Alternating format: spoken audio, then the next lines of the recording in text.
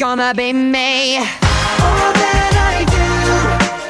Welcome, listeners, and this is a new Unverified Accounts episode. And Liza, you were the one who suggested we open with Justin Timberlake's Immortal. I'm sure he was celebrating May Day, International Workers' Day, and he was sneaking in that subliminal message into that teen pop classic, It's Gonna Be Me, which... no.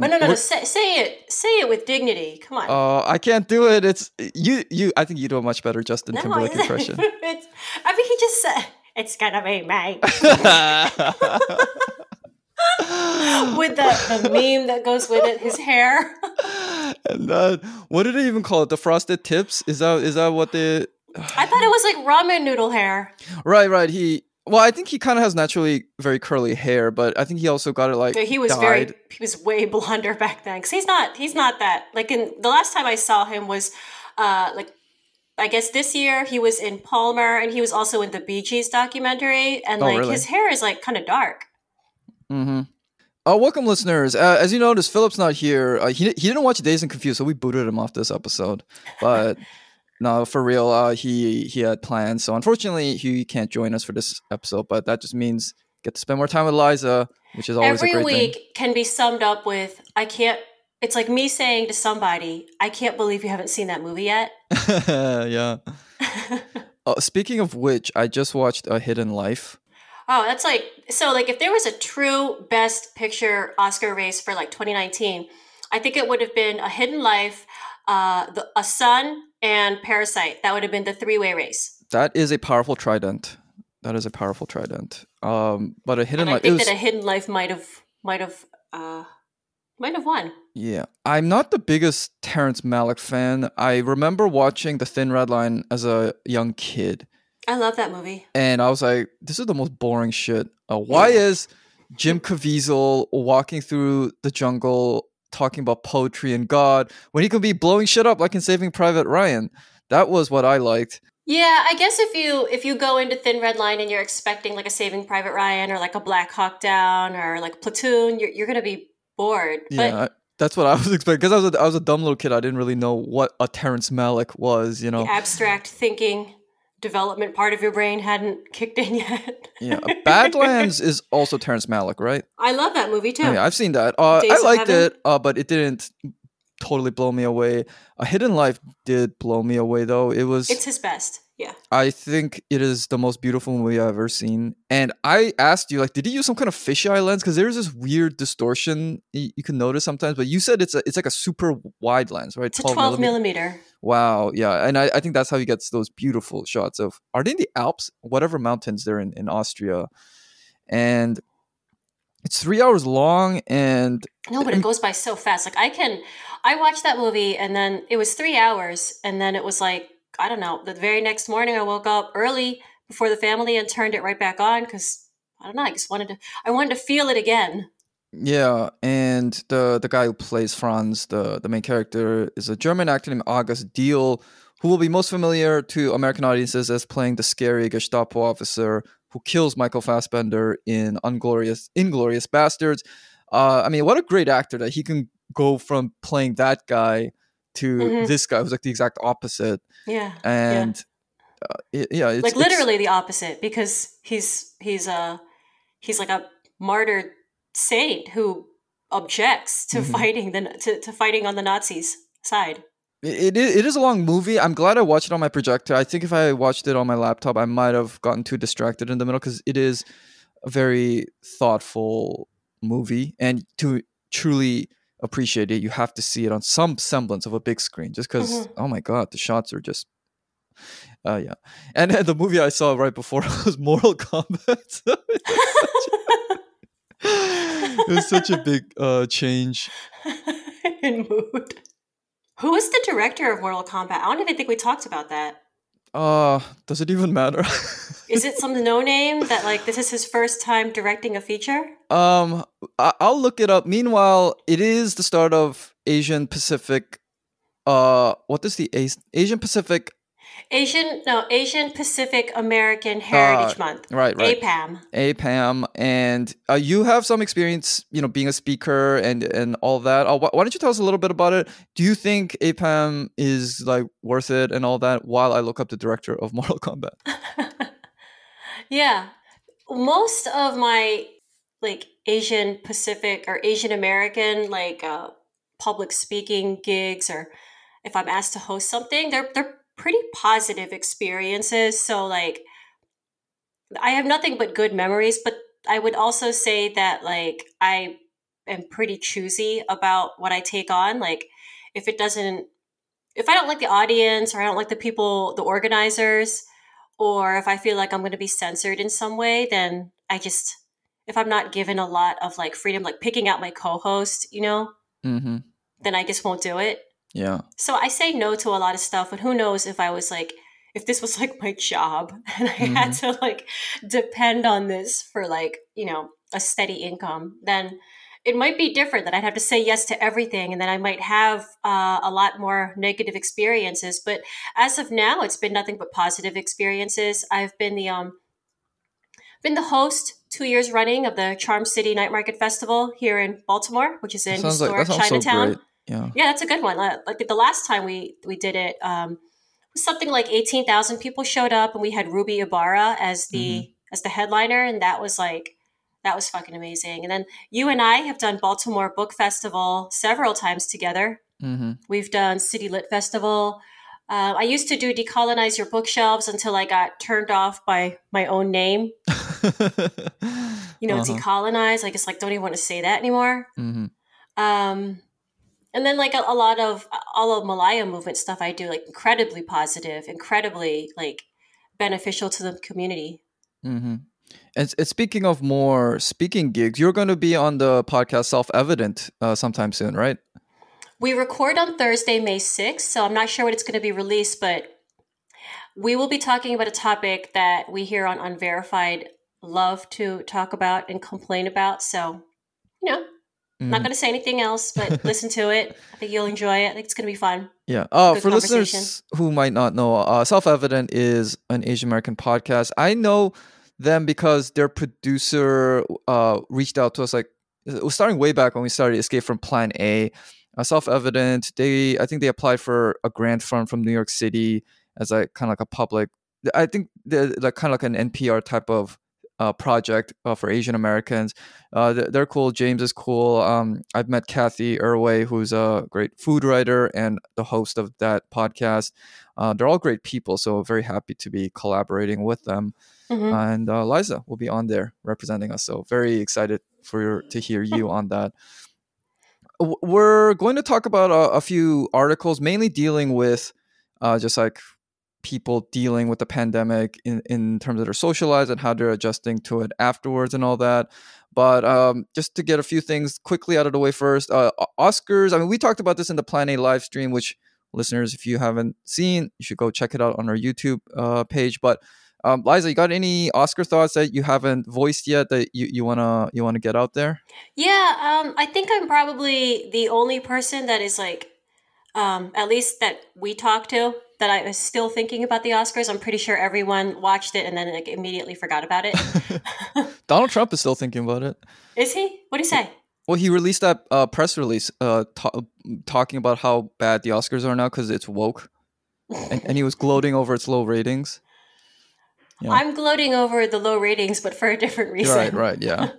I like the format. I like how they, for all my complaining about boring acceptance speeches on Twitter, I actually do appreciate how they let the winners just talk without cutting them off. Like if you think, I said this on the live stream, but like if you think about it, it's like this is their life's work. This is what they're passionate about. They're artists, and so I would much rather listen to their acceptance speech than to have to cut away to like the next Apple commercial, Yeah, or like a bad joke from the host. Yeah. So this is fine with me if they continue with this format. I like the I don't know if they're going to return to this more casual format. I'd be happy if they did. It's less pomp and circumstance, and honestly, movies aren't the cultural center that they used to be. So like, why bother with all that? There's less and less people watch every single year. Yeah. Imagine instead of the Oscars, we have the Twitter Awards, with the Tweet of the Year and shit like that. Do you know how bad Twitter would be? Oh my god, yeah. It's bad enough now. Apparently, you said that they announced the Best Picture before Best Actor and Actress. That makes absolutely no sense. Okay, so Steven Soderbergh was the producer of the Oscars this year, and they broke from tradition by announcing Best Picture before Best Actor and Best Actress.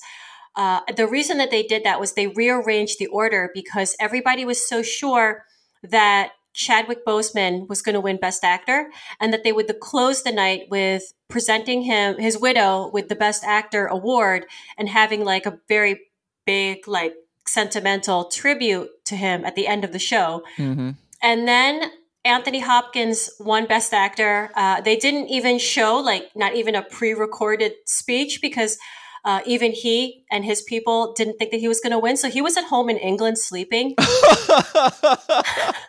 Oh, and man. didn't find out that he won Best Actor until the next morning. That's such a champion move, though. That like you're so blasé. Like you've won too many Oscars. You just sleep through your own win.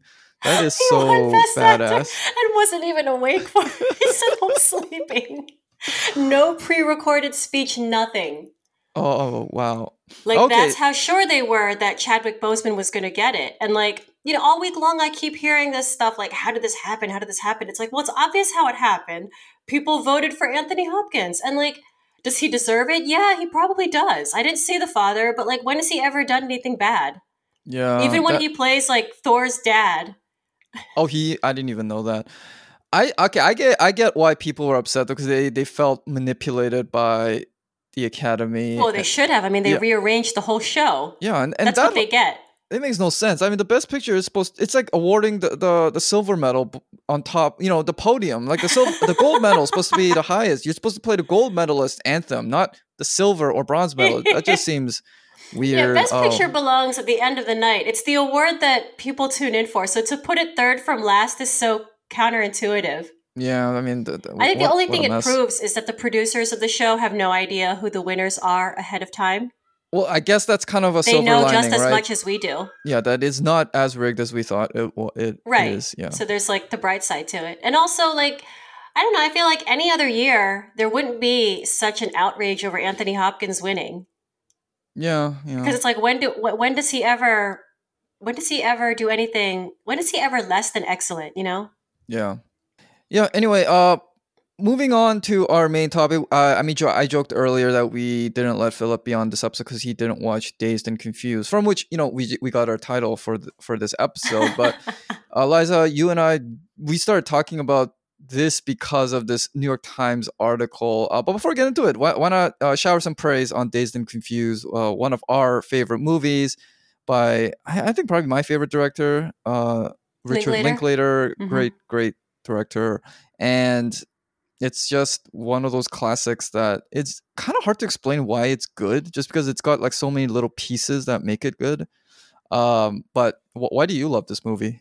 I love everything about this movie. I would say that there's like it came out at a time that I was like just discovering classic rock. So for me, that would have been like 7th grade. And if the soundtrack to this movie, I owned both CDs, part 1 and part 2 of the soundtrack. And like every time I hear the songs like Slow Ride or like Balinese or like Tuesday's Gone, like I think of this movie. I also think it's the time of year that this movie takes place. There aren't that many movies that like there's either like the winter blockbusters and then there's like you're already in the middle, like summer movies, you know, like midsummer. But this is a movie that it's one of those like last day of school movies. And I think that there's not that many movies that take place that time of year, like maybe Grease or like The Graduate, Carrie. You know, those are the things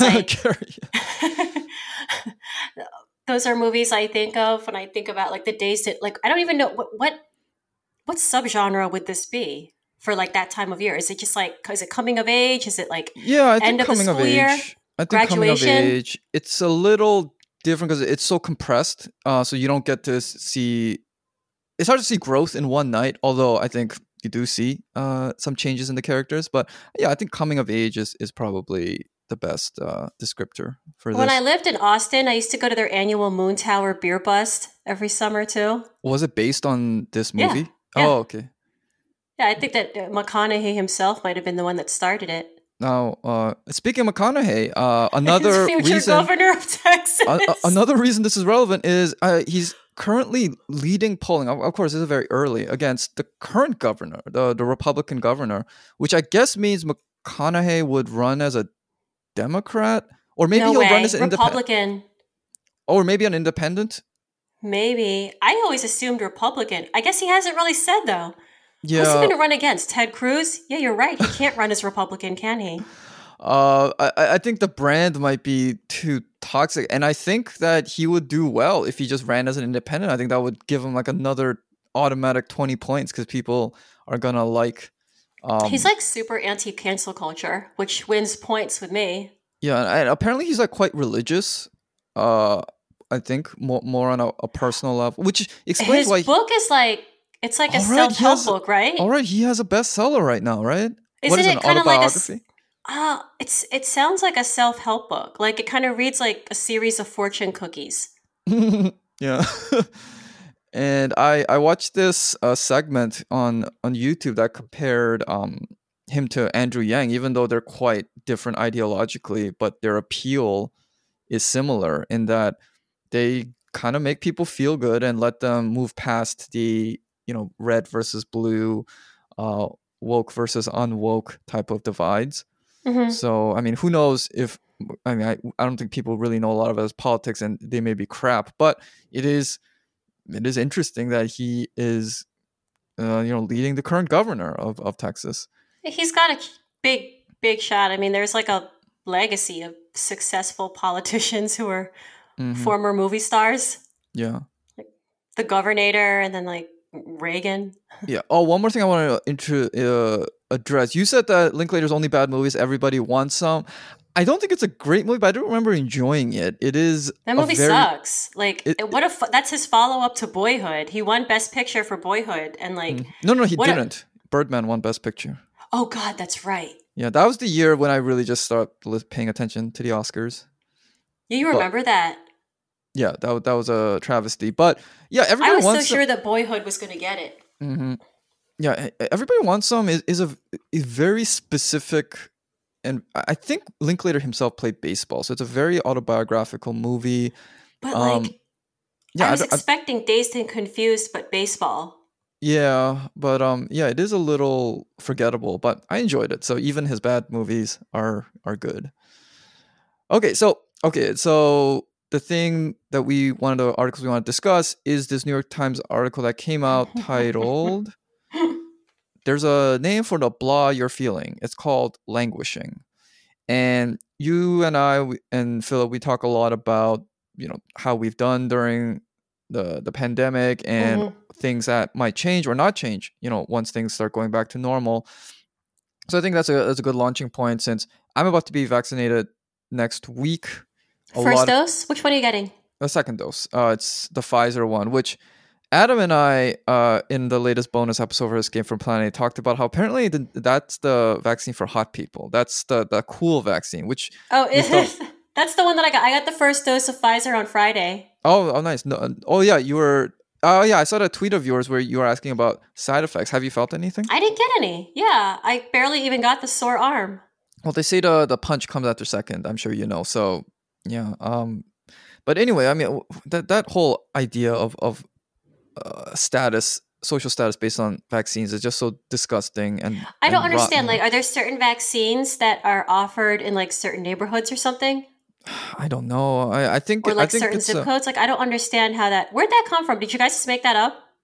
no. We read there's a couple articles about it, and I think it's a bunch of uh like media or like old media, relatively speaking, old media people scouring TikTok and seeing what those teens are doing. And I think the TikTok people are just bored. They're just making shit up. So what's So the ugly? So what's the ugly people Moderna. vaccine? Moderna's the ugly people vaccine, and like Pfizer's the hot people one. Yeah, and I guess if you get Johnson & Johnson or AstraZeneca, you might as well be a leper.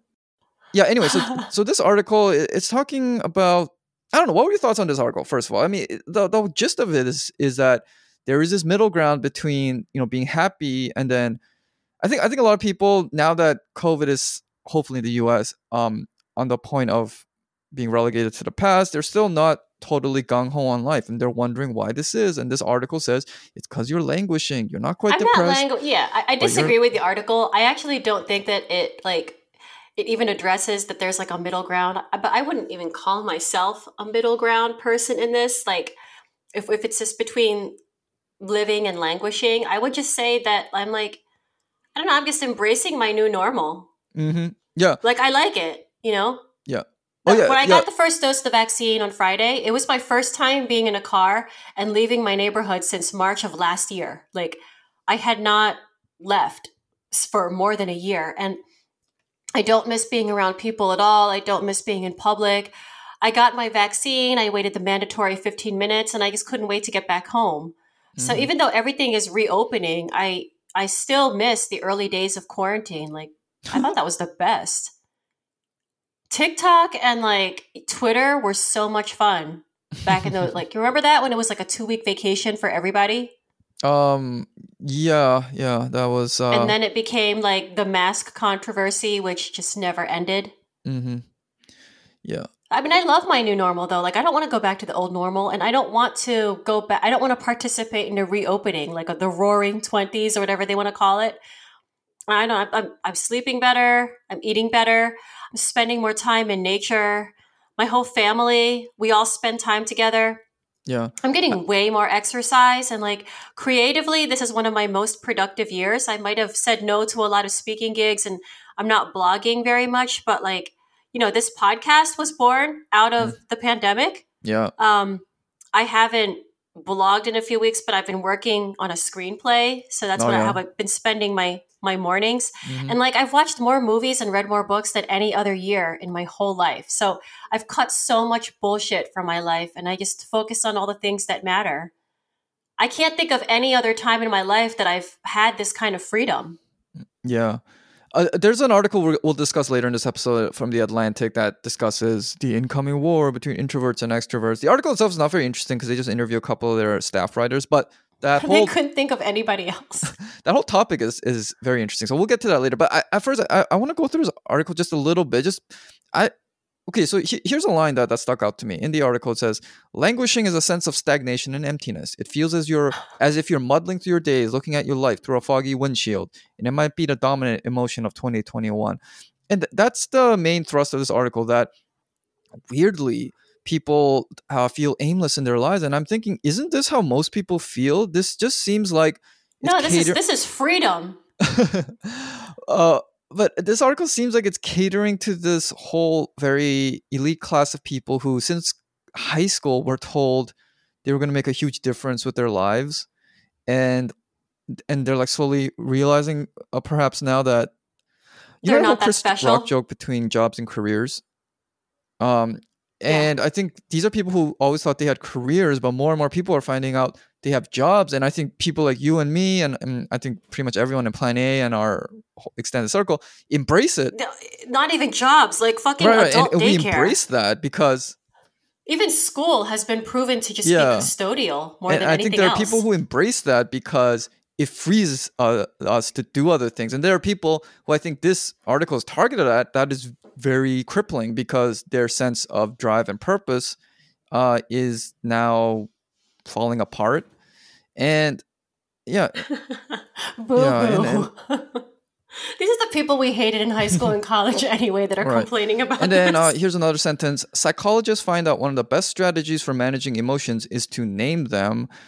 And this seems kind of like an exercise in narcissism in which what you're feeling is actually very normal and shared by a lot of people, maybe not in your very small elite circle, but I'm guessing that for the vast majority of people, life in general is not some constant march towards some life goal, but it's pleasurable. They have surrounded by loved ones. They might enjoy their jobs and all, but they don't particularly feel like a higher calling of making some huge difference in the world.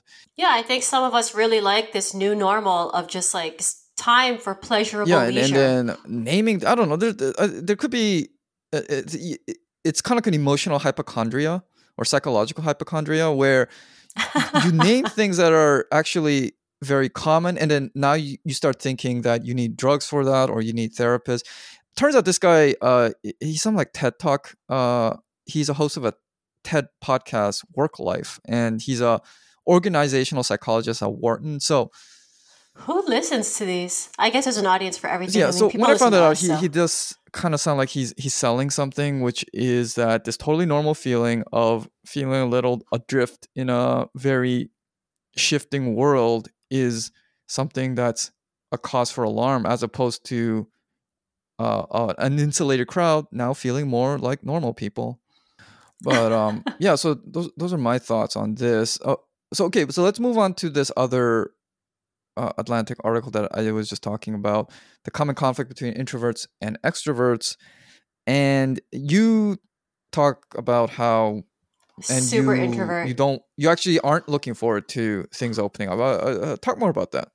Well, I mean, I don't care if they open up or not. I mean, it's more just like I'm not going to participate in it. You know, I don't want to. I don't want to go out and like be in crowded places Yeah, anymore.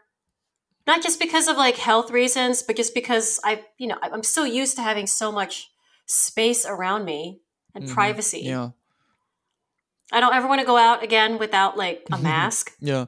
I was at a picnic with some friends yesterday afternoon, and the one person, one of our mutual friends, wasn't there, and one of his good friends remarked, "Oh, so and so is like such an introvert, and he's gotten too used to not having to go out to things." And then we had like a brief back and forth about. Too used to it? You mean just like Yeah, enjoying life now that you don't have to do all the things that you don't feel like doing ever? and then we had a short discussion about sometimes if you are deprived of something that even you don't particularly enjoy, it makes you kind of want to do it more. It's like maybe if you didn't like big crowds, but after a year of not being in a crowd at all, you might be thinking, hey, for a change of pace, I kind of miss that. I think I'm kind of in that crowd where I don't particularly enjoy noisy places, but I'm down. You want to know Yeah, that it's I'm an down now option? that I was so deprived of it. I'm down to kind of compensate for that, because I've had plenty of fill of being more isolated, which I also enjoyed. But Coachella's canceled but again, I would not sister. go to Coachella for any reason, even if it were free. Well, maybe if it were free, I would go, and all the accommodations. But yeah, I mean, like I kind of want to go to like a concert again, things like that. And I think the summer will be very interesting. I think everyone should become kind of like anthropologists and just see how people are behaving. If there's any, market increase in exuberance.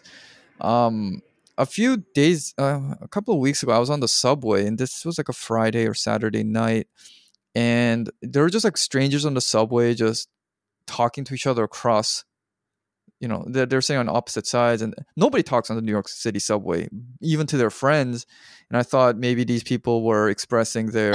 Everyone Yeah, I stares at their thought maybe these were phones. people kind of doing something abnormal to express their joy of getting vaccinated and getting Mhm. back to it. And I wonder if we're going to see, for instance, I wonder if we're going to see in terms of dating, I'm interested in if people are going to try I mean, picking up has turned into a dirty word, but the traditional act of meeting a stranger in like a bar, and then you know flirting, and getting their number and all that, that was like dying with like every day, in the last few years because of dating apps and stuff. I wonder if this summer.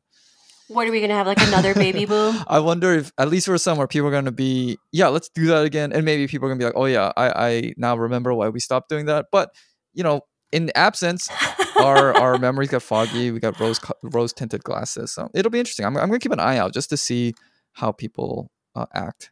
I think it has a lot to do with age too. Like, I realize that not that much time has passed, but I feel like internally, I went into quarantine more Mm-hmm. than a year ago, and I was still in my Yeah. 30s, and now I'm like Mm-hmm. now I'm 40, and just my priorities are so different now. Where it's like, I guess if I was still like not married and like younger, yeah, I probably would feel a little bit of like FOMO, like I want to Mm-hmm. get back out there. and see what's around. And now that I'm like old, You're not old. I'm like older, definitely a different Yeah. generation, different priorities where it's just like everything I need is here. Like I built my art, I have like a house and a yard and like family. It's like everything I want and like Hmm. need is here. Yeah. And it won't always be like this because the kids Hmm. will get older. Then it's time for Mama to party again. When I'm like 50. Yeah, you can go to Tuscany or something and I'm trying to count because I'm trying to think of like when will my last child Mhm. enter college, and it's like well, I still have pretty young kids, so it looks like we're talking at like 54 is around when my last child will be Mhm. in college. About like 14 Mhm. years left. I mean, 54 is not that. I think we. Who's 54? Who's famous? Halle Berry's Oh, yeah, 54. Isn't no Jennifer Lopez is not 54, right? I think she's. No, but she is 51. What? Wow, really? She's 51. She did Hustlers when she was like 49 or 50. Wow. Or at least 49 going on 50. I know, she's hot. Yeah. She's still hot. Oh yeah, Like, remember we were talking about Mariah Carey in the last episode? how old is Mariah's, Mariah? I think around there. Okay, I'm gonna look it up. And then I looked up clips of her dissing Nicki Minaj, and Oh, did you spend like a whole night doing that? Because there's a ton of them. yeah. Okay, so she is 51. She's up there. Yeah, because I mean, Vision of Love came out, and I was in like fourth Yeah, grade. and I know she's had like some plastic surgery done, or maybe a lot of it, but still, she doesn't look unnatural. At least from American Idol. I don't think she got that much done on her face, like J Lo. I don't think that J Lo got that much done to her face. I think it's more like they both definitely got boob jobs. Well, Mariah definitely got Maybe a boob lipo job. or stuff like that. But yeah, I mean, I think face wise, they still look like themselves. They don't look. Yeah, they didn't get. Yeah, they didn't like. Yeah, they didn't really do too much to reshape their whole faces. They look good. Apparently, Jennifer Lopez is kind of back with Ben Affleck.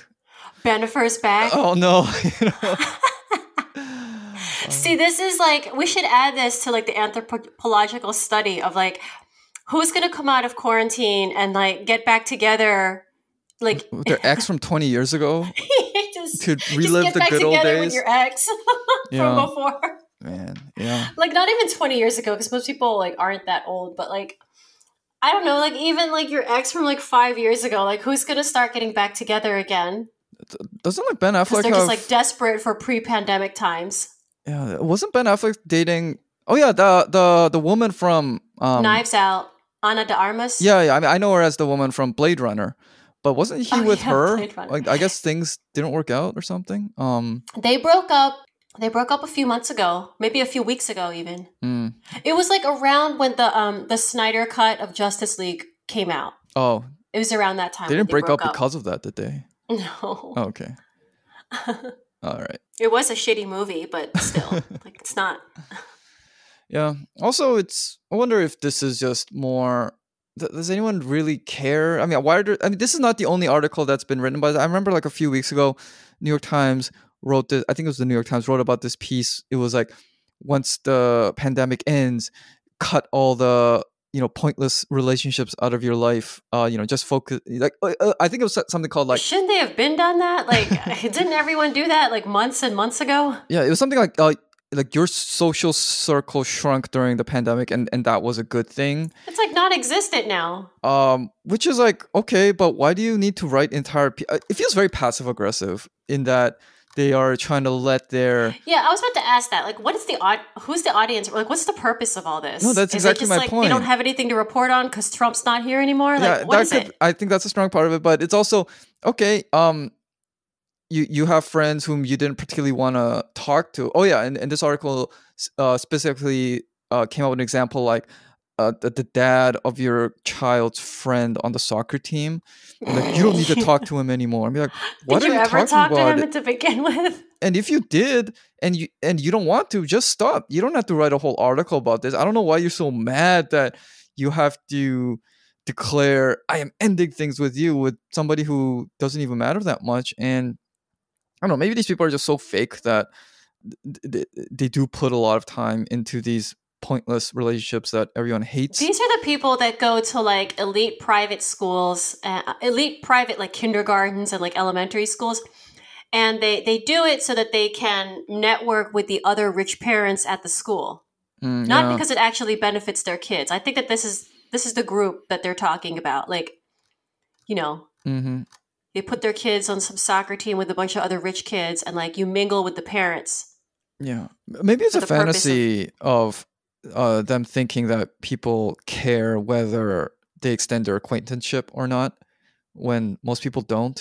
Because it'll just be like, yeah, as little as you think of that soccer dad probably thinks even less of you. So it's really no big deal. He doesn't think of you at all. Yeah, it's no big deal. Just don't talk to them. He doesn't notice that you stop talking to him. Believe me, like that reverse psychology doesn't work if someone doesn't care. Yeah. So yeah, these articles seem aimed at a very like well-off, well-educated, I want to be generous and say well-meaning but directionless people who probably have a lot of ability, at least in terms of what this professional class demands of, but they do very poorly when left to their own devices. So if they don't have a boss, like an inspirational boss telling them what to do, or friends to keep up with, when left to their own devices, they can't even enjoy themselves. And it's like, yeah, as you said, like these people are not the ones toiling in the streets, No. who had to like pick up recycling and garbage when people were dying. These are people who came out of the pandemic, possibly even better. I'm sure their stock options are doing great, and they had the most comfortable Remember that tweet? I forgot who did it. I think it was that guy Noah something. He writes for Bloomberg. He said, you guys are so tough. You weathered a pandemic, a Great Depression, all this. And people are just like, yeah. Who are you talking about? We just sat on our asses, watched Netflix, and ordered DoorDash. Hooray for us. It's like, you people, and I should include myself in this. We had the most easy ride through this pandemic. And yeah, we did. And we're complaining about it in the New York Times. Oh, we're languishing. It just seems so ridiculous. We collected stimulus checks. Yeah, and, mine still hasn't come. Actually, I gotta. Which reminds me, I should still do my taxes. We got groceries delivered to us. Oh yeah. Speaking of which, should we talk about that Instacart tweet? What is that? So, okay, there's a link to it in our show notes this week, but I clicked on it and I don't think I can follow it. So for people, let's see if it's been deleted or not. What happened with Instacart that she's referring to? Okay, so all right. So she's obviously angry. Yeah, so read the tweet. The tweet says, "Men must be banned from being Instacart shoppers. This is getting out of hand now." This confused me at first because by Instacart shopper, I thought she was talking about consumer. So if she was saying men should stop buying from Instacart, I'm like, that doesn't really make sense. And if you follow the replies and people commiserating with her, what she was saying is an Instacart shopper is someone who does the shopping for you via Instacart. And I've never used it, but from what they say, it seems like you don't order from a specific store. You put items that you want, and the shoppers are supposed to get those items and bring them to you. So it's not like you put in an order at H Mart and they bring you all the things they ordered. I mean, that's the only way this tweet makes sense. And then she was making this tweet about how whenever she has a male employee of Instacart who does that shopping for her, he always puts in bad items or neglects items. Things like that. Oh, wait a minute. So it's the reverse. She's like, she's literally complaining about the help. Yeah, exactly. That is so un-PC. And that's why people jumped on it. Well, okay. Like a lot of people commiserated with her. And I do think this... that sounds pretty shitty to complain about something like that. And this is, I think, kind of tongue-in-cheek. But it raised...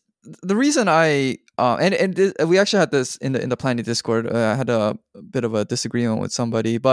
And I saw her point, which was that there is an underlying grievance here, which is legit, which is that men are not socially conditioned to be good shoppers overall. I can agree with that. And I think that is legit. And yeah. But there's also the way this is framed in this issue is that it's a person complaining about the help. Instacart employees, I'm guessing, are at the level of kind of like Amazon employees, whom we're all supposed to they would rather be doing something else. in our woke, supposedly anti-capitalist, pro worker stances, we're always supposed to sympathize with the the Amazon employee, the Instacart employee, whoever is doing these gig jobs, the Uber drivers and all that. That makes sense. I mean, this is like, that makes this tweet even more shocking. Well, yeah, that's my main complaint. It's the inconsistency, and I think the shallow facade of like anti-capitalism, in that you put these fronts on, but as soon as you want to have these privileged, eating grapes while reclined on your lounge chair type of thing Someone about the help, fans you with like grape. yeah, and now you're complaining about the help, and then so it's like, well, then at least be consistent in that you're not really anti-capitalist or whatever. It's a thing we all say because it's kind of cool or whatever, but it's trendy. Yeah, and I do think that it shows up when something like this comes up, and then you let your gender-based complaints, as legit as they may be, override your supposed anti-capitalism. Is the it's a that kind of like Teen Vogue anti-capitalism, which just seems like it's hitching onto a trend and just becomes an image, and in the end you'll still complain about the help. Just can't find any good help these days. Yeah, so that was that. I mean, that was like earlier in Twitter week. Something else that happened that you were telling me about, Danzig. I didn't even know who that was. so I'm not a fan. I couldn't help but notice it. So Danzig is this is debatable, but I consider him to be a pop, not pop, like punk musician. He's old. Mm-hmm. He's from like the 80s. He does that song Mother, that if you ever watched MTV in the 80s and 90s, his video is always there. Mm-hmm. He has a very distinct hairstyle with like that hair just goes right, like a piece of hair that just is gelled right down the middle of your forehead. What? Okay, I gotta look this up while you're just talking. Look at you. I think that you know who it is. It's just like, it's not like a household name for you. So just so anyway, what did he say? Yeah, so he was talking about how punk rock musicians like himself and like the Misfits, they would not have even been allowed to exist if cancel culture existed back then. And so like, I don't like Danzig. I think his music sucks. I'm not sure how punk Misfits really are, because it's not the genre of music that I'm super familiar with, but I do think that like he has a point. It's true. Like, I don't think that punk would have existed if cancel culture existed back then. Okay, so yeah, let's talk about what he said then. It's probably true. I'm not the biggest fan of punk, not in the sense that I don't know about it, not that I don't like it, but I know they do a lot of questionable shit, which is the whole point of punk music. And would that fly in this day and age when even rappers have been so kind of like neutered? Even rap has become very tame. It's all just a bunch of like teens on like SoundCloud and TikTok with their one-hit wonders, all that kind of stuff. So yeah, so I don't think we've actually discussed what we think about cancel culture on this pod. We often reference it. We often say we're annoyed by it, but like our specific issues with it. No, I think that we have. I mean, we often talk about like our specific issues, I guess, the inconsistency. Yeah. And how it only benefits certain people of a certain group. Yeah, and I think it doesn't benefit everybody or society as a whole. Yeah, which is why I think the name itself is just tiring, because it's so broad. Because just cancel culture in general could theoretically apply to everybody, but the way people use it, it doesn't apply to everyone. When say like a progressive person goes after like a James O'Keefe and whatever, we don't call that cancel culture, even though by the same principles it is cancel culture. So what do we really mean by cancel culture? I think that's what people need to get more specific with. And what we really mean by cancel culture is marginalized groups, or like women, minorities, LGBTQ. They should have the power to either harm or even outright end the careers and livelihoods or reputations of people who even just annoy them. That's what we mean by cancel culture. Mm-hmm. And so if you are like a right winger and you say, I'm against cancel culture, you're also posing yourself as like some free speech advocate, when in reality, you've probably been canceling people all your lives in your own way. And I think that's what the current cancel culture people, who all tend to be like social progressives, I think that's what they're getting Oh, at. they pose as social progressives, Yeah, we'll get to that as well. But I'm which is sure, another reason why we have such a problem with cancel culture. yeah, I'm sure one argument would be, hey, if you were, say, gay in the military, before, I don't know, whenever they ended that rule, you would be canceled out of your career. So this is, effectively, revenge for that. And then let's be honest about it, because if it is about settling scores and getting even, you should be upfront about that, because I think it makes it more clear that the solution to all this is, I agree, sometimes you just got to meet force with force. You cannot plead to people's conscience if you've been canceled all your life for being gay, a woman, minority, whatever. The only way to really have any standing to change that is to have an equivalent strike back capability. Um, and once you have that, now you can start negotiating what the end should be. And I think the end is everyone disarms. It was wrong to cancel gay people from the military and other equivalent. It was wrong to cancel women for complaining about sexual harassment and all that. But now it's also wrong to simply cancel someone for not having the right pronouns. Even though they have nothing against uh, LGBTQ, constantly making these demands, which are always ever creeping, right, to more and more. To do this, to do that, to bend even lower below this limbo stick because, hey, I tell you to, and I just get a kick out of seeing you do what I say for once. That's really not sustainable. It's just pure tit for tat. It's gonna get worse and worse.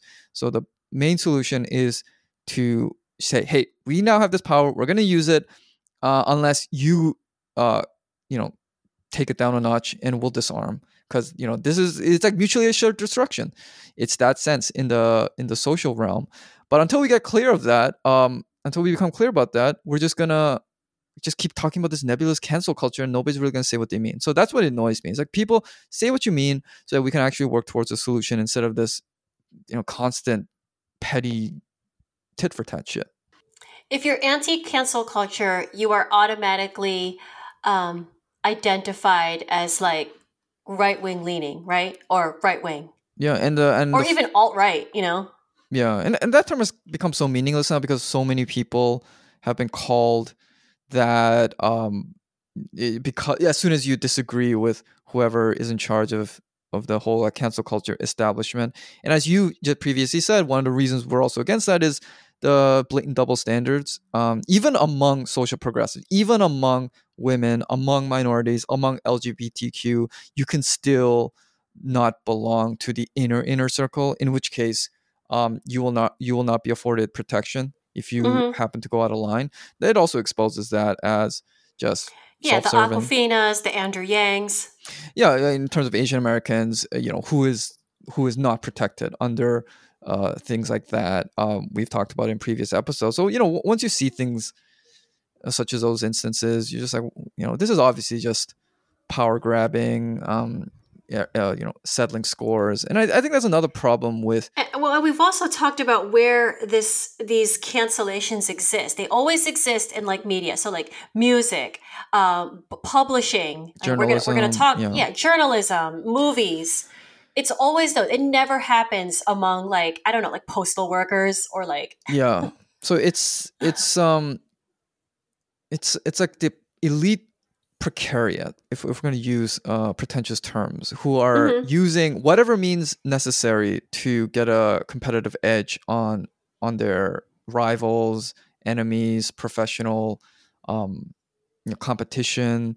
And I think that's why it gets so abused in these industries, whereas we know there are other industries where it's much far worse, but people there, either there's like more jobs to go around, or people just have bigger things to worry about than what somebody said on Twitter 12 years ago, and things like that. So Yeah, you would never see this happening at like an Amazon warehouse, you know. yeah, I don't even want to know about like the abuses that go on there. Instead, it's like some obscure NPR podcast, and the producer is complaining that another producer said something at a Christmas party 5 years ago, and it's just like, what the hell, you know? And take it, hash it up amongst yourselves, or something Yeah, like it that. happens in movie studios, and now like this week we saw it happening like internally at one of the how many publishing houses are even left? There used to be so many of them. What is it, like five now? Oh yeah, yeah. Oh, you're talking about the Simon and Schuster. who did The they cancel this time? so they canceled Josh Hawley's book a while ago, and Hmm. now well, they haven't canceled anyone yet, but there's like internal strife going on at Simon and Schuster because they just granted book deals to Kellyanne Conway and Mike Pence. Hmm. I know there's a controversy going around because of this guy Blake Bailey, who wrote an not autobiography, a biography of Philip Roth. But this Bailey guy turns out to Who's have been that? Philip Roth. Who is that? Yeah. Oh, one of the great American writers. But anyway, he wrote like American Pastoral, Goodbye Columbus, among other things. Uh, Chris reads more than me. oh no, no, Liza, you actually read more than me. But Philip Roth is also kind of one of those like problematic white male writers who has gone out of Is there fashion since. such thing as like an unproblematic white male writer anymore? Uh, Probably, but he's probably I not worth swear, reading. like every single, if you're a white guy and you write anything, you're problematic if you Hmm. get published. Yeah. Anyway, this guy Blake Bailey, he really did some pretty heinous stuff. I think he used to be like a middle school English teacher, and he would start grooming girls when they were like 11 or 12. So that him Yeah, getting that one. canceled, I Yeah. think it raises a very just. But apparently, the book he wrote is amazing, and I think that and I think this creates a We've big got like a problem. Woody Allen situation here. Yeah, I think Good the writing, but reason. like despicable person. Yeah, and some people raise the issue of, well, why can't you just let him publish the book and um, just not let him get any proceeds? But I think because a lot of these cancellations are not coming from the mass public. The mass public does not give a shit who Philip Roth We're is. not gonna. Does not really care if probably barely even knows who Josh Hawley is, and he's like alive and relevant. But I think the people pushing this are a very small group of people, either within publishing or the people who actually care about publishing. Yeah, we'll post the article in the show notes too, where it's like it's people, it's employees at Simon and Schuster who are signing these petitions of like you can't publish Kellyanne Conway and Mike Pence's books. Yeah, and with the thing like the Philip Roth biography, I think is that even if you don't let the author get any money, or even let's say blank his name, just be like, this was published by like John Doe or something. I think these are the people who are so invested in publishing and literature and all that they think, no, what I think their fear is that they'll actually like it. In fact, this work might go down as a venerated piece of work. Right, we've already established, like history has established that horrible people can make some really great art. Right, and I think that's actually in their view the ultimate reward, to be respected and valued for your work, even if you don't get any money from it or recognition. Although it would be great if you got those, but I think they're just loath to have to admire a work by someone they hate. So even if the work is great, if the person is bad, we gotta burn the work so that we don't have to suffer that a cognitive dissonance anymore of having to like something by someone we hate. And at least with the Trump people, we know what they write will probably be really bad, because these people are not really that smart or talented. So I'm sure Kellyanne Conway's book. Well, don't they all? The ghostwriting industry has got to be like, we all know that they're not going to sit down and write a book. Yeah, but even the ghostwriters are not that great. Probably they're probably like hacks who, the reason they have to ghostwrite for a Kellyanne Conway. I mean, there are reasons for that, right? But I think again, the reason for these cancellations is not because people in general have a real vendetta against them. Is that the people in publishing are, in other words, jealous, and They're jealous, yeah, of course. they don't want these people rewarded with what they themselves, these like cancelers, consider the ultimate prize, which is getting a book published. But I mean, what they're against isn't even ideology or actual politics. They're just against the Republican Party. In the case of like Josh Hawley and Kellyanne Conway and Mike Pence. I mean, I would say that in the Philip Roth thing. Who are you talking? What's it? Billy? What is this again? Blake Bailey, I think is his Blake name. Bailey. Yeah. In that case, yeah, the guy's a shitty person.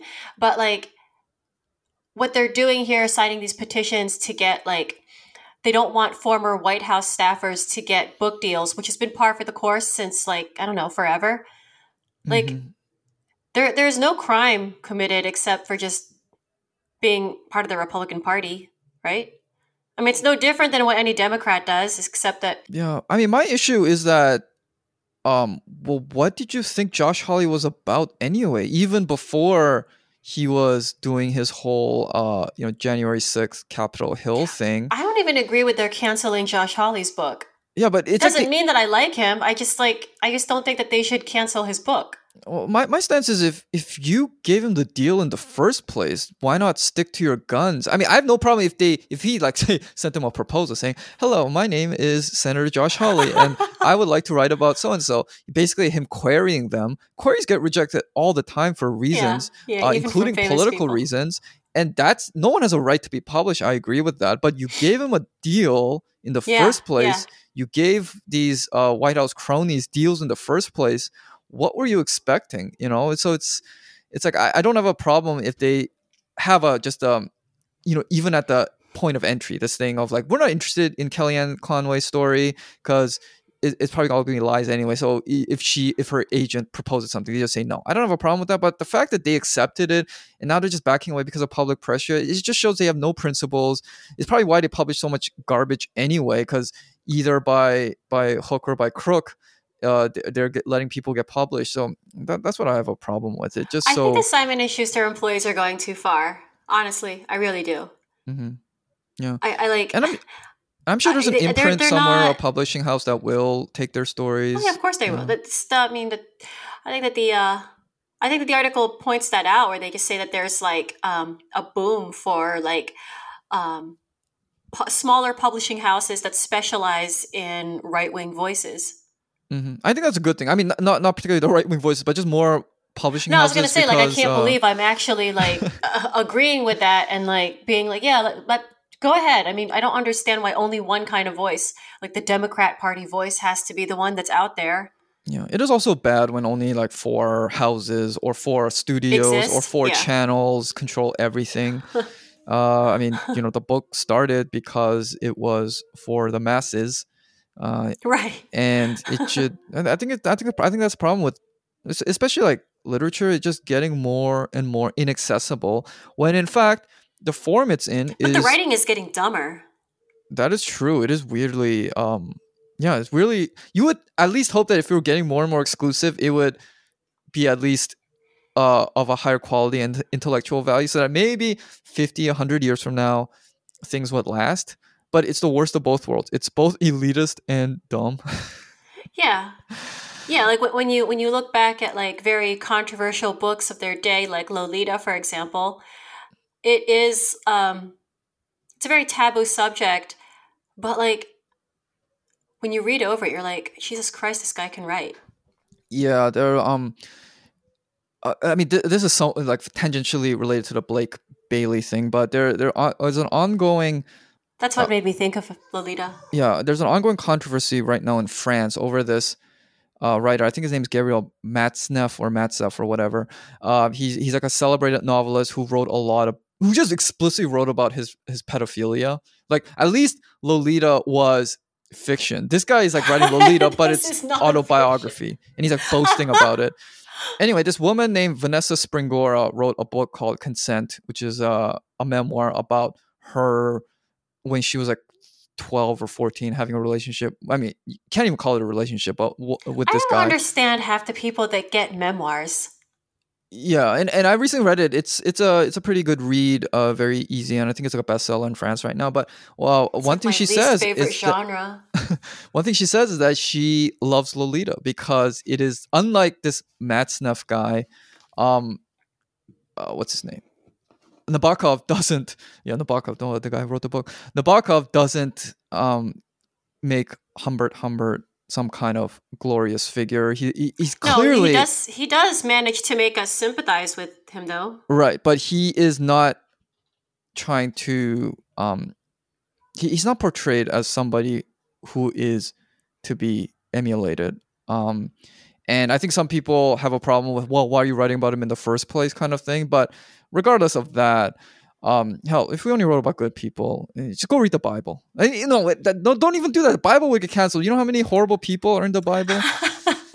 Speaking of which, Even the I good should, guys like Abraham and he tried to kill his own son. Didn't David collect a bunch of foreskins from his defeated enemies? King David. Horrible people all he around. did commit adultery. That too. So yeah, if we only wrote about good people, we would not even have the Bible. No Greek mythology, no Roman mythology. We would just have very whitewashed memoirs by former Democratic politicians or something. That would The be Iliad would be canceled. Yeah. So yeah, I mean, cancel culture. I think a much more complicated topic than people give credit. So yeah, for. Danzig is correct. Most lasting works of art, not necessarily his, but most lasting works of art wouldn't have even existed if cancel culture had always existed the way it does now, where it's like you have to be morally perfect. Yeah, it's to like create art. That guy who tweeted about those kinds Sonic. of demands are unrealistic and like just stupid. Yeah, like we talked about on the Planet live stream, the guy who tweeted about Sonic saying we had to be subversive but not problematic. I'm like, what the fuck are you talking about? I mean, we know what you're saying. Again, this is like the way cancel culture really means one thing, but it's an overly broad term. Like problematic really means one specific thing, a set of offenses that are deemed unacceptable by the whole like social progress crowd, and a very specific type of social progress crowd within the entire social progress movement, to be exact. But they throw around these big words that are, all encompassing, and it just confuses people on the surface. Be like, let's get specific of what we're talking about so we can actually work towards a solution. And my solution, I think, to the whole cancel culture thing is both sides they're bringing their armies to the field. And now you're going to look across the battlefield and be like, oh shit, they got 30,000 people, we got 30,000 people, we both have the same type of weapons, none of us look like it's going to be a big bloody battle, it's going to be a stalemate. Let's start negotiating peace terms. And I think that's what we have to do. But until we get to actually being more specific, people are going to be like, I'm for cancel culture because there needs to be consequences, and then somebody say, I'm against cancel culture because I'm for free speech, and be like, the other argument is that it doesn't even exist. Obviously it exists. I mean, it's semantics, right? Like there's that whole like, it's not cancel culture, it's accountability. Yeah, it's all semantics. It obviously exists. It obviously wreaks havoc on people. I mean, the wrong people. Somebody like Nathan Robinson, who is a political writer, he used to say, cancel culture doesn't exist. Then he said something bad about Israel, and then he got dropped by The Guardian. So is that... Where is he now? Substack? Well, I probably, yeah. So it obviously exists, even for people who say it doesn't exist. Because when it hits them or their friends, it's suddenly going to exist. Suddenly it's bad, right? Yeah, so... Suddenly it exists, and suddenly it's the wrong... it doesn't exist crowd, sometimes they say things like, well, cancel culture doesn't exist. So-and-so said this, and they're still alive. Like, yeah. Yeah, they haven't been executed. I guess that means... It's just like... Was that the goal? Right, yeah, so... You tweet something out wrong and you're supposed to die. So let's get real here. Let's get honest, and let's start talking. Because I think everyone's tired of this. I think everyone realizes that it was something you tweeted when you were like 17, whether it was, regardless of what political angle it's coming from, is absolutely ridiculous and unsustainable. So yeah, that's my stance on it. Would you be canceled if you had Twitter, like when you were 16, 17 years old? I don't know. I definitely would have been canceled. I definitely would have been canceled if we had like cell phone videos, because I don't know if I've ever really been the type to post controversial things. I might Hmm. write them in an I essay, don't know. but I think you. possibly. But I mean, things like I went to a Catholic all boys school.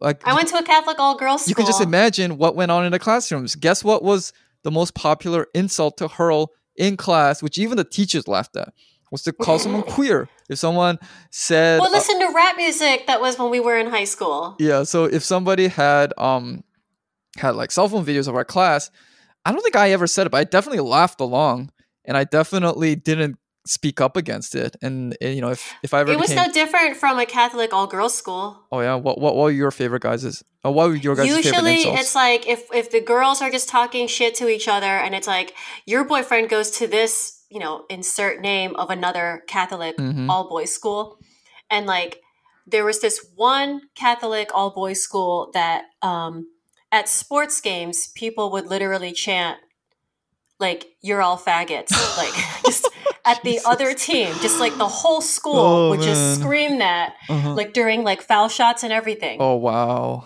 And it's like there's like nuns and priests that are just standing there, Yeah.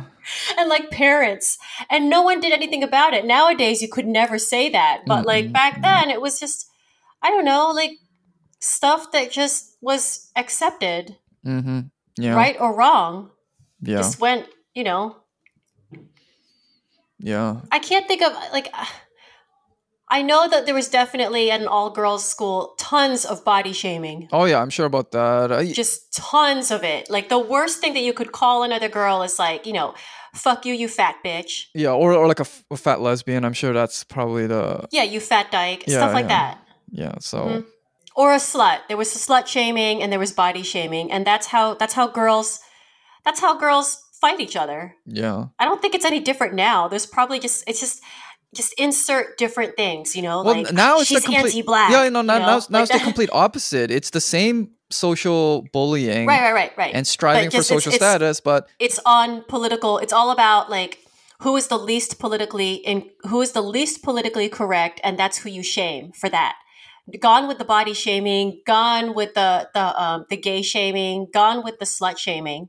Now it's throw like SJW buzzwords at people and try to ruin their lives that way. yeah, there was a recent article that says something like 1 in 16 girls identify as queer and stuff, and it was No, just they don't. I went to an all-girls school. They don't. Yeah, and it's just like this is not new. I mean, and that's the thing. I mean, we should wrap up soon. It's like over an hour, but guys there's social incentives to guys to suppress their gayness, and for girls, there's a social incentive to play up their lesbianness.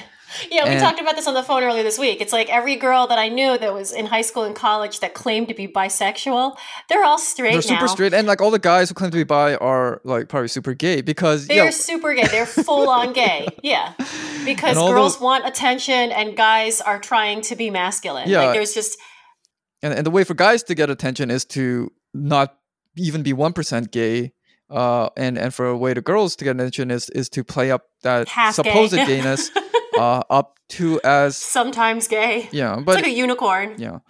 But I guess the progress might be whereas in the past it was like a very like Katy Perry-esque, Madonna-esque performance for guys. Maybe today's Does it come out of raunch culture? Is that where it started? I mean, I'm sure it came out like long before that. You could probably Like girls going to like strip clubs? Not male strip clubs, but like girls going to girl strip clubs. You could probably look into the writings of like a Lord Byron. He probably like fantasized about lesbians, and I'm sure it goes way back. Even like The Sumerian. libertines. Go see the wall the reliefs of the Sumerians. They probably have some shit like that. But I was gonna say, well, maybe today's queerness is less about impressing guys and more about impressing other girls. It's like it's not so porny. I'm totally just like theorizing here, but they might think it's more progressive because they're not trying to perform sexually for guys, but they are still trying to one up other rival social groups by being holier than thou. So yeah. Anyway, we are approaching the end. Any last thoughts related to any of these topics that you want to get off your chest? No, I play the NSYNC song again. All right, we'll close off this episode with more NSYNC, which that album was very good. Like most of it sucks, the album, but the hit songs are timeless. Bye bye bye. It's gonna be me. Are you more This of I an promise NSYNC person you. than Backstreet Boys? No, the Backstreet Boys were better musically. They just have like more songs that you can still listen to without being totally Is embarrassed. anyone still famous from Backstreet Boys? Well, for the wrong reasons, because Nick Carter got accused of rape in like 2018 when Me Too was getting started. But yeah, none. And then what is it? Aren't like some of the guys supposed to be like Trump voters? I don't know, but yeah, like individually, that's the thing. Weird thing about NSYNC and Backstreet I don't Boys. understand this like surprising that like people are like Trump voters. It's like aren't we divided by as a country like 50-50 Yeah. pretty much? Plus, those guys are like kind of old now. You would expect some But they're older like than straight white they're men, older than us. just by statistically speaking, of that age or generation, race, etc., will be Trump voters. But last thing I want to say, the weird thing about Backstreet Boys and NSYNC is that, except for like one or two guys, most of the guys weren't that attractive. They just seemed very normal looking guys. I remember that. I'm trying to think. I really can only think of Justin Timberlake. Like, did anyone think Joey from NSYNC was hot? Like, Who's he? The kind of like fat guy. He was in My Big Fat Greek Wedding. Oh, that one. No, I don't think so. Or Chris from NSYNC, the guy with the dread. Oh, he would get canceled because he had dreadlocks and shit. Yeah, but Backstreet Boys, they even in their heyday, they all kind of just look like who was like the middle-aged lead men. guy? So like, if Timberlake was the lead guy of NSYNC, who's like the lead guy of Backstreet? Well, the equivalent of Justin Timberlake on Backstreet Boys was Nick, right? Because Nick was the face of the group. He was the best looking guy, but he wasn't the best singer. Like Justin Timberlake was not the best singer. I cannot picture him to save my life. Oh, he's very blonde. That's all of them to me. Yeah, Brian was the lead singer. He was the best singer in Backstreet Boys. I don't know why I know this so much. But yeah, seriously, why? Why do you? I know too much about late 90s, early 2000s teen pop. It's a really bad era of music, really good era for movies, but that's a whole different conversation. Yeah, that music, yeah. But I think it is a special time for music. Let's say that it has not. I don't think it can ever be replicated. I don't think anyone's gonna tolerate American teen pop. I think that's why K-pop is so popular. I don't know. I feel like it's still going on now. I feel like what we hear now is like a continuation of that horrible 90s, 2000s teen pop. Perhaps, but I find it now most is a different music today like unlistenable. Yeah, but I think it has a different appearance, like the whole like boy band thing. I don't. That also might be just like. I think it's basically been outsourced to Asia because I think the audiences need it, but for whatever reason we cannot tolerate among Americans anymore. So we gotta outsource it and get it from abroad. Yeah, some of those Blackpink songs are pretty catchy, and they have a better look. Okay. All right. Good episode. Philip will be de-exiled next week and brought back. And so it was a pleasure. He'll watch the movie that we make him watch. It was a pleasure chatting with you one-on-one, Liza, and we'll be back next week. And remember to catch Liza on Self-Evident in the upcoming weeks. All right. Bye, everyone.